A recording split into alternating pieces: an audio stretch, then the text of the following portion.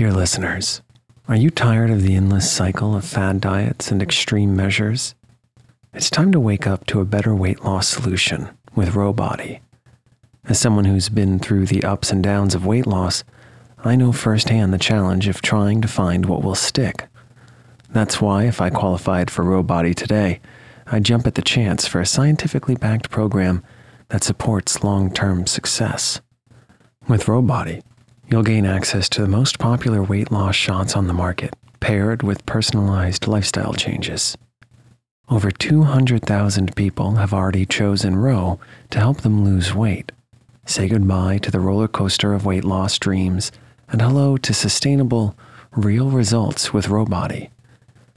Go to row.co/snoozecast. Sign up today and you'll pay just $99 for your first month and $145 a month after that. Medication costs are separate. That's ro.co/snoozecast.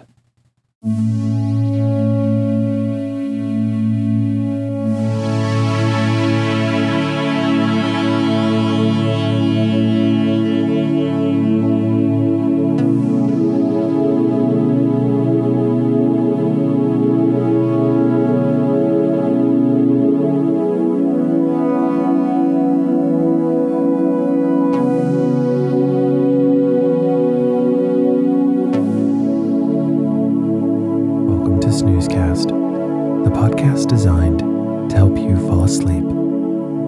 Find us at snoozecast.com, and if you enjoy our show, please share us with a friend. This episode is brought to you by Country Roads. Tonight, we'll read the opening to A World of Green Hills, Observations of Nature and Human Nature in the Blue Ridge, written by Bradford Torrey and published in 1898. The Blue Ridge extends as far south as Georgia and as far north as Pennsylvania. From there, it dwindles to hills. However, the band of ancient rocks that form the core of the Blue Ridge continues northeast through New Jersey and eventually reaches the Berkshires of Massachusetts and the Green Mountains of Vermont. This mountain range is known for having a bluish color when seen from a distance. Trees put the blue in Blue Ridge from the isoprene released by them into the atmosphere. This contributes to the characteristic haze on the mountains and their perceived color.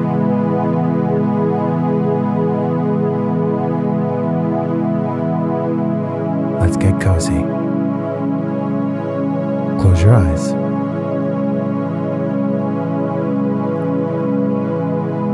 Relax your body into the softness of your bed.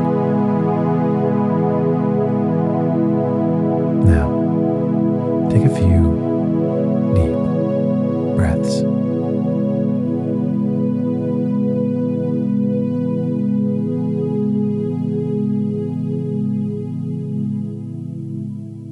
A day's drive in 3 states. In a day and a night, I had come from early May to middle June, from a world of bare boughs to a forest clad in all the verdure of summer, such a shine as the big, lusty leaves of the blackjack oaks had put on. I could have raised a shout. In the day when all the trees of the field shall clap their hands, may I be somewhere in the blackjack's neighborhood.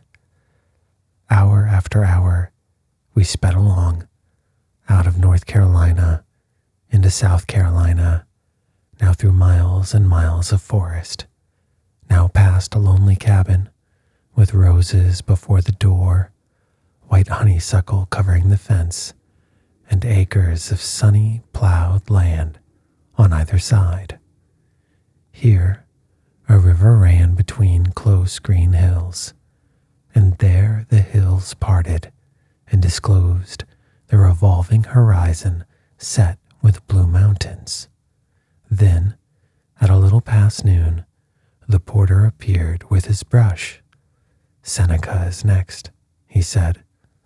I alighted in lonely state, was escorted to the hotel, did my best with a luncheon, gleaned bit by bit out of an outlying wilderness of small dishes, and at the earliest moment took my seat in a buggy beside a boy who was to drive me to Walhalla, 9 miles away. At that point, I was to be met the next morning by the carriage that should convey me into the mountains. Seneca is a smallish place, but my driver was no countryman. Boston? Yes, he had lived there once himself. He had been a Pullman porter. But you don't get to learn anything in that way, he added, a little disdainfully, just running back and forth. He had waited in Florida and had been to Jamaica, and I forgot where else. Though he was only 23 years old, he liked to go round and see the world. Married? No. A man who didn't live anywhere had no business with a wife and children. I quizzed him about birds. Yes, he had noticed them. He had been hunting a good deal. This and the other were named: partridges, pheasants, doves, meadowlarks, chats, nighthawks. Yes, he knew them.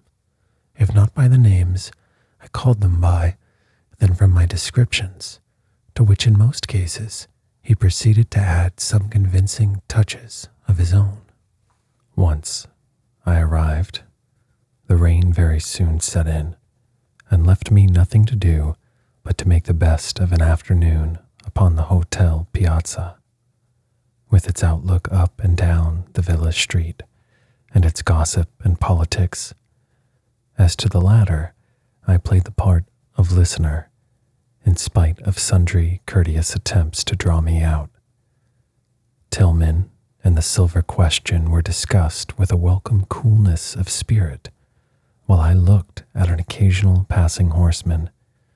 It is the one advantage of poor roads that they keep an entire community in the saddle, or admired the evolutions of the chimney swifts and the martins. Roses and honeysuckles would have made the dooryards beautiful had that result fallen within the bounds of possibility, and Chinaberry Tree, full of purple blossoms, was not only a thing of beauty in itself, but to me was also a sweet remembrance of Florida. Walhalla itself, with an elevation of 1,000 feet and mountains visible not far off, lays some not unnatural claims to a climate, and in a small way is a health resort, I believe, in spite of its rather sinister name, both summer and winter. To me, indeed, it seemed a place to stop at rather than to stay in, but as the listener knows, I saw it only from the main street on a muddy afternoon, and was likely to do it but foul weather justice, even in its merits as a necessary lodging station, were lightly appreciated, till on my return I made my exit from the mountains on the other side of them, and put up for the night in another village, and especially at another hotel. Compared with that, Walhalla was, indeed, as in name, a kind of heavenly place. It is well, or not, that what is worse makes us half contented with what is simply bad. I was more than ready, at any rate, when a Walhalla boy brought me word the next morning: "Your carriage has come." The sky was fair, and shortly after 7 o'clock we were on the road, the driver and his one passenger, in a heavy 3-seated mountain wagon, locally known as a hack, drawn by 2 horses. Our destination was said to be 32 miles distant. So much I knew, but the figures had given me little idea of the length of the journey. It was an agreeable surprise, also, when the driver informed me that we were not only going from South Carolina to North Carolina, but on the way were to spend some hours in Georgia, the mountainous northeastern corner of the state being wedged in between the two Carolinas.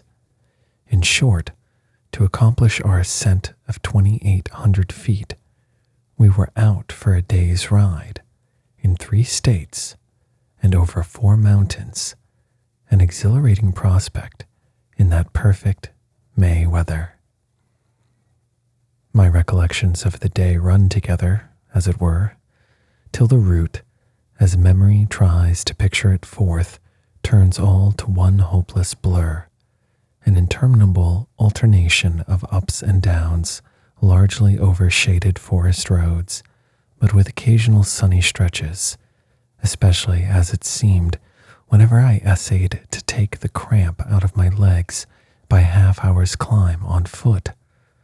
A turn or two in the road, and we had left the village behind us, and then, almost before I knew it, we were among the hills, now aloft on the shoulder of one of them, with innumerable mountains crowding the horizon, now shut in some narrow, winding valley, our distance and horizon gone, with a bird singing from the bushes, and likely enough, a stream playing hide and seek behind a tangle of rhododendron and laurel.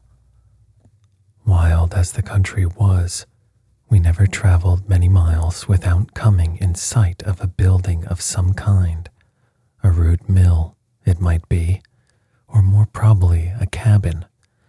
Once, at least, in a very wilderness of place, we passed a schoolhouse, as to which it puzzled me to guess, first, where the pupils came from, and then how they got light to read by.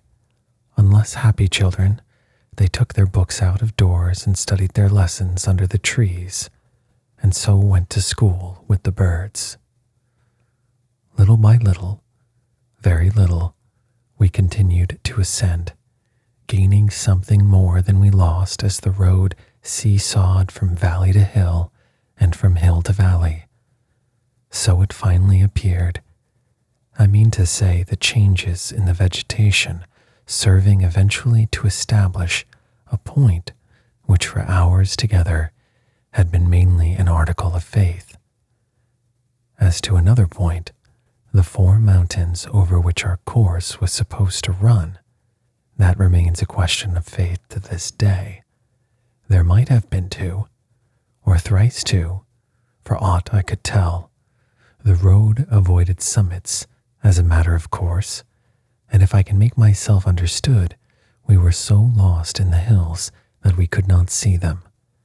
When we had left one and had come to another, I knew it only as the driver told me.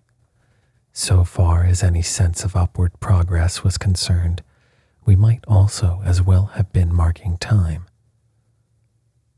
By and by, we forded a sizable stream. Finally, at high noon, we dropped into a hot and breezeless valley. Here was a farm. The farmer who lived here kept a kind of halfway house for travelers, but we could not stop at it. The driver said, if it was all the same to me. There was another house just across the river.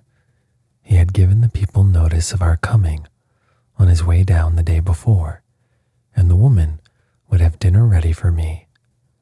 Both houses were very nice places to eat at, he added for my encouragement. So it happened that I breakfasted in South Carolina, dined in Georgia, and supped in North Carolina. The dinner, to which I sat down alone, was bountiful after its kind. If the table did not groan, it must have been because it was ignorant of a table's duty. And if I did not make a feast, let the failure to be laid to idiosyncrasy of a man who once cut short his stay at one of the most inviting places in all Virginia because he was pampered monotonously for 5 consecutive meals with nothing but fried ham, fried eggs, and soda biscuits.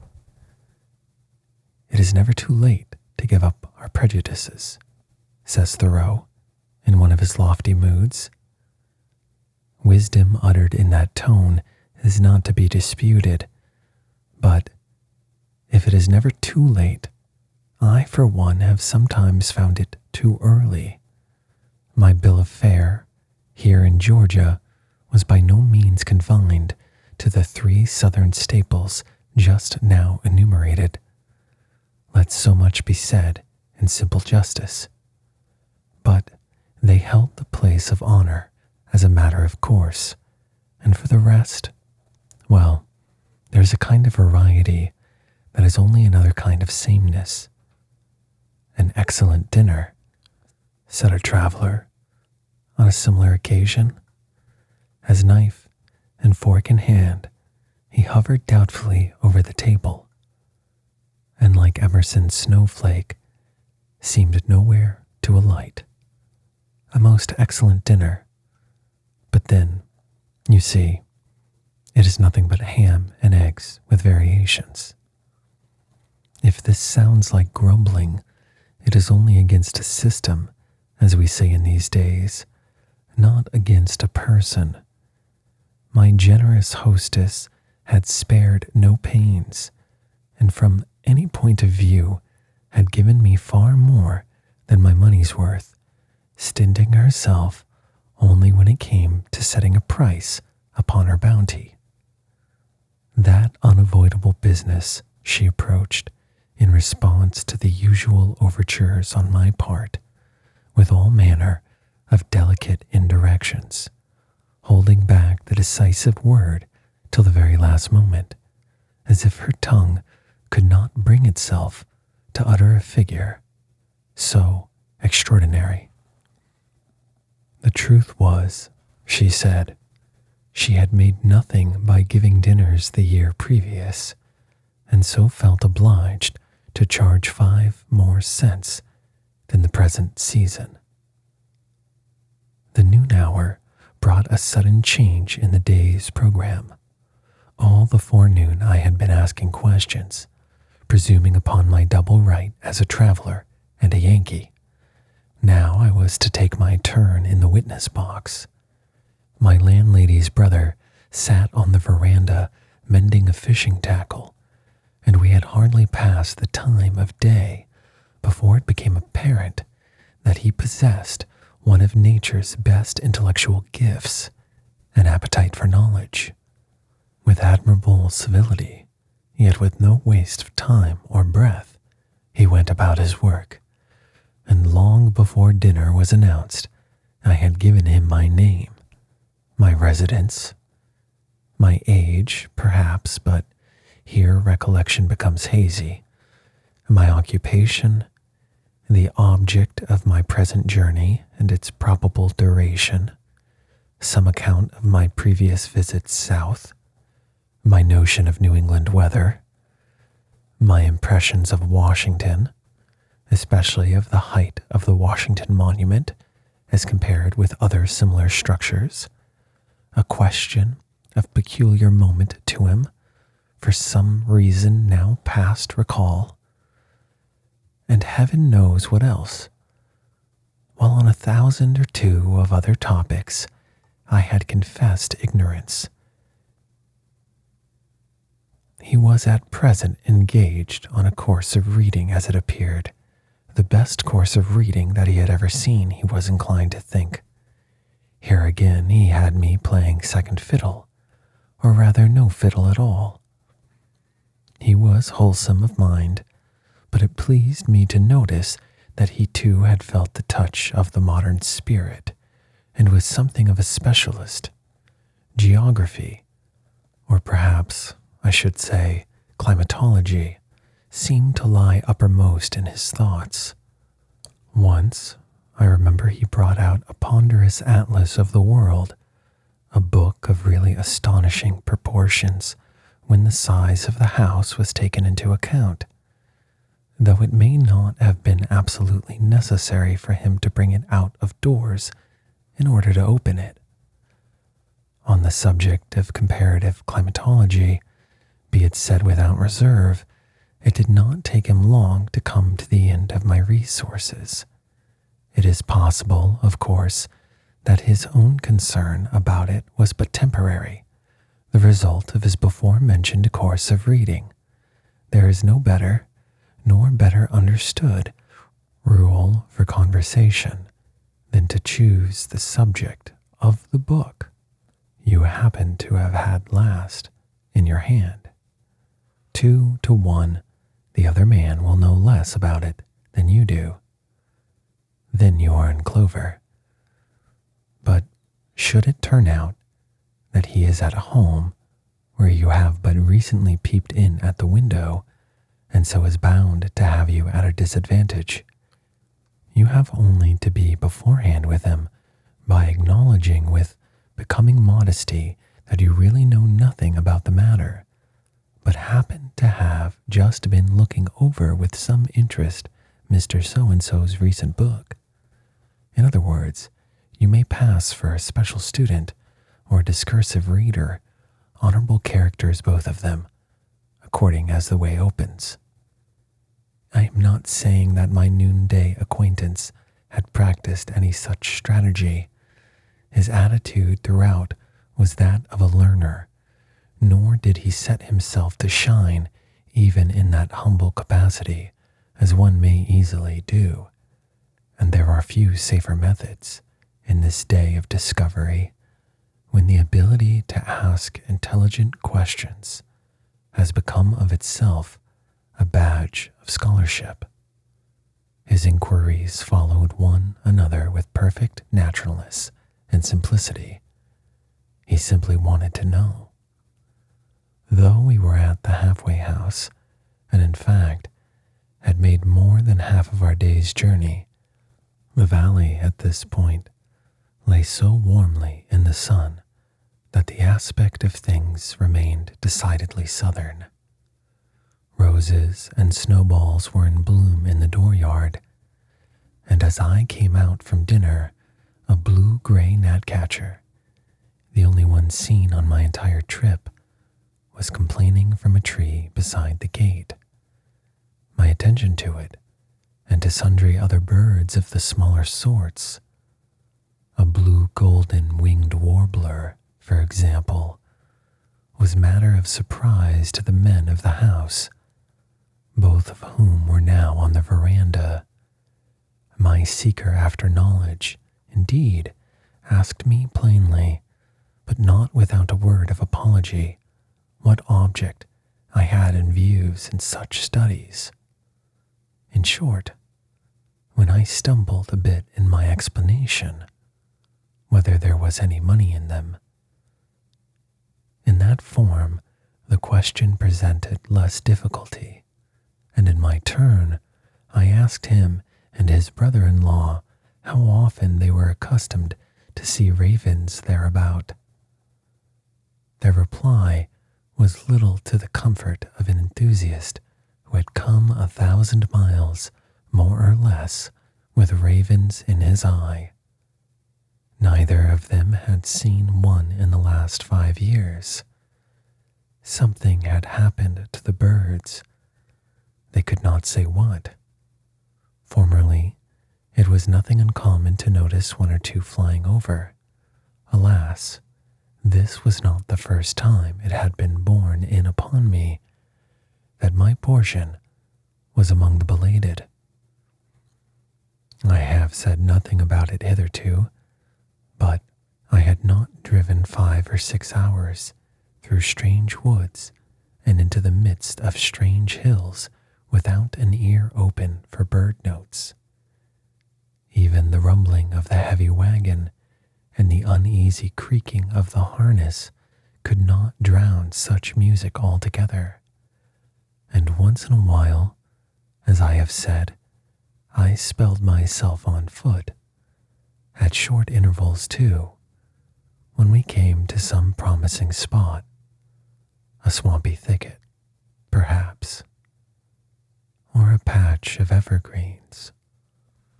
I called a halt to listen. The driver making no objection, and the horses less than none. The voices, to my regret, rather than to my surprise, were everyone familiar, and the single unexpected things about it all was the dearth of northern species. The date was May 6th, and the woods might properly enough have been alive with homeward bound migrants, but the only bird that I could positively rank under that head was a Swainson thrush, a free-hearted singer, whose cheery White Mountain tune I never hear at the South without an inward refreshment. From the evergreens, none too common, and mostly too far from the road, came the voices of a pine warbler and one or two black-throated greens, and once, as we skirted a bushy hillside, I caught the sliding ditty of a prairie warbler. Here, too, I think it was that I heard the distinctive, loquacious call of a summer tanager. 4 happy chances. As but for them, and the single gnatcatcher by the halfway house gate, my vacation bird list would have been shorter by 5 species. After all, the principal event of the forenoon was not the singing of the thrush, but the discovery of a hummingbird's nest. This happened on the side of Stump House Mountain. I had taken a shortcut by myself and had come out of the woods into the road again some distance ahead of the wagon, when suddenly I heard the buzz and squeak of a hummer, and glancing upward, put my eye instantly upon the nest, which might have been 2/3 done from its appearance, and then upon its owner, whose reiterated squeakings, I have no doubt, expressed her annoyance at my intrusion. In truth, both owners were present, and in that lay the exceptional interest of the story.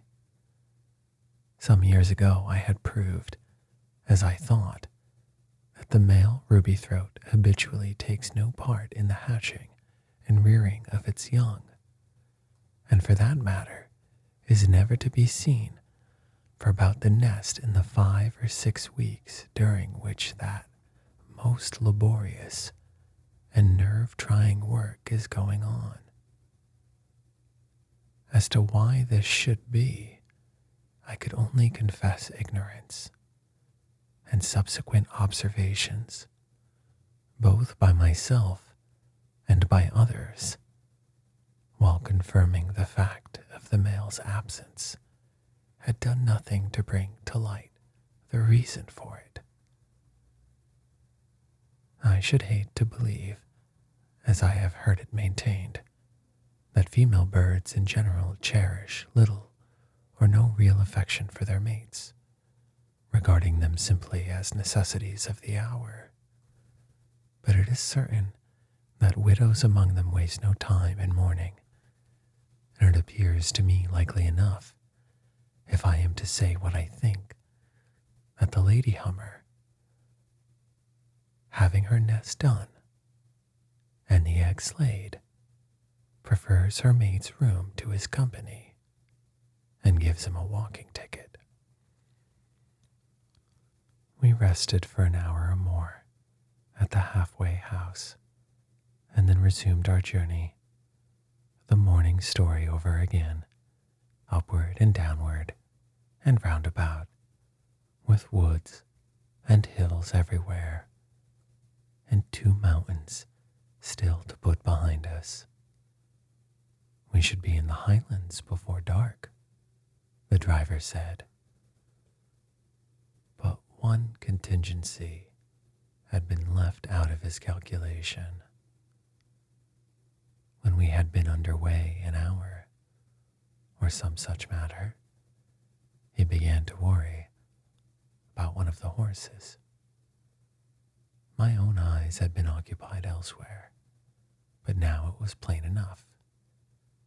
My attention having been called to it, that Doc was leaving his mate to do the work, and Doc was never known to play the shirk, the driver said, with a jealousy for his favorite's reputation, pleasant to see and honorable to both parties.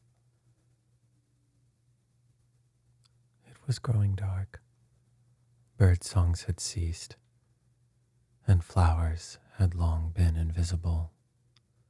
But indeed, for the greater part of the afternoon, we had been so taken up with working our passage that I had found small opportunity for natural history comment. I recall a lovely rose shrub, an endless display of pink azalea,